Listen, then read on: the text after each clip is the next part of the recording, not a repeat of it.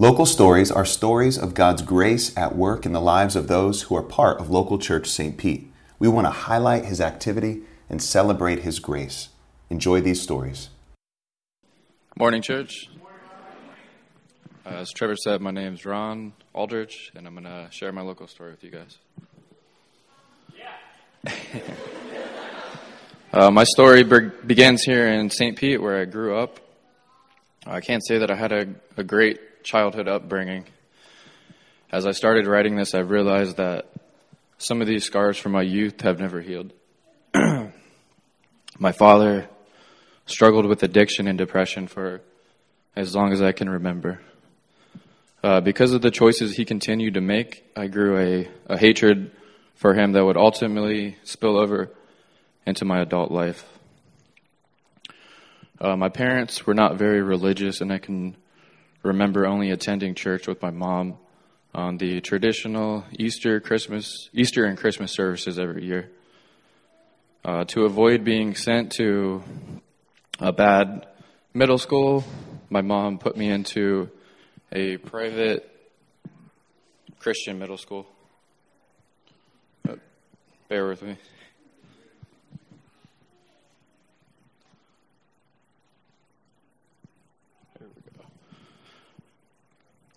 It was here that I really learned who the Jesus of the Bible was. In 8th grade, after an altar call, I remember the Holy Spirit stirring in my heart and being saved that day. High school shortly followed, and I drifted away from God.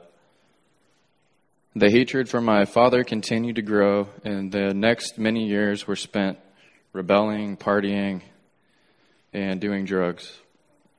It was during this time that I met two people who would later lead me back to Christ, my wife, Laura, and my good friend, Ryan Carver.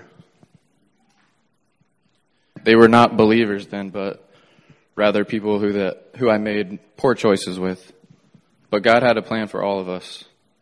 Little did I know, the farther I pushed myself away from Jesus, the more He pursued me, even chasing me down at times. Many years passed living hidden away in my sin, and a few years into college, I reconnected with Laura. We began dating. Our partying habits didn't change. However, a few years later, Laura got pregnant and immediately changed. I, on the other hand, did not. Shortly into our marriage and 2 years later, I hit rock bottom. I couldn't turn away from my substance addictions, even hiding much of it from my wife. She eventually figured it out, and I was faced with losing everything that I cared about because of my selfish choices. It was this absolute, complete brokenness that led me back to Jesus. The Lord knew that I needed to be completely broken in order to surrender it all. Laura had been attending Calvary Chapel service, and sometimes I would also come. One night I decided to recommit myself to Jesus, and I've been freed from those addictions ever since. Through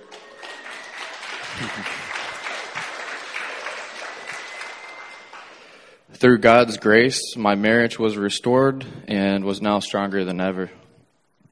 Not long after, the Lord really started to work on my heart and made it clear to me that I needed to forgive my father.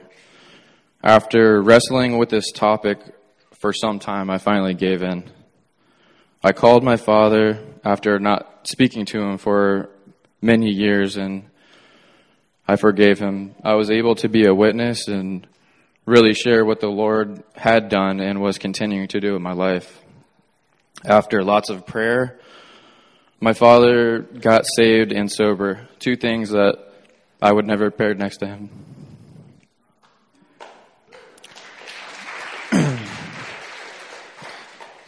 In 2013, I received a call from my mom that he had passed away in his sleep. Although this news was hard to process, I knew that my dad was with Jesus now.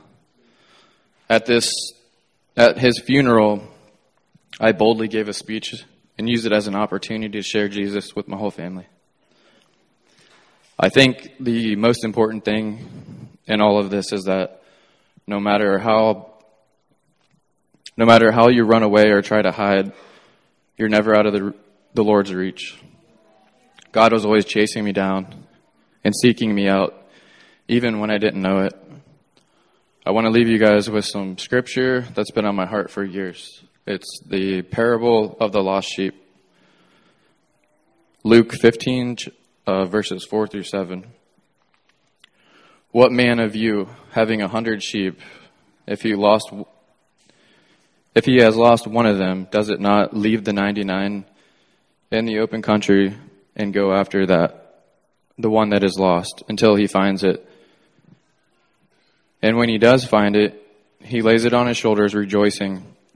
And when he comes home, he calls together his friends and his neighbors, saying to them, "Rejoice with me, for I have found my sheep that was lost." Just so I tell you, there will be more joy in heaven over one sinner who repents than over 99 righteous persons who need no repentance.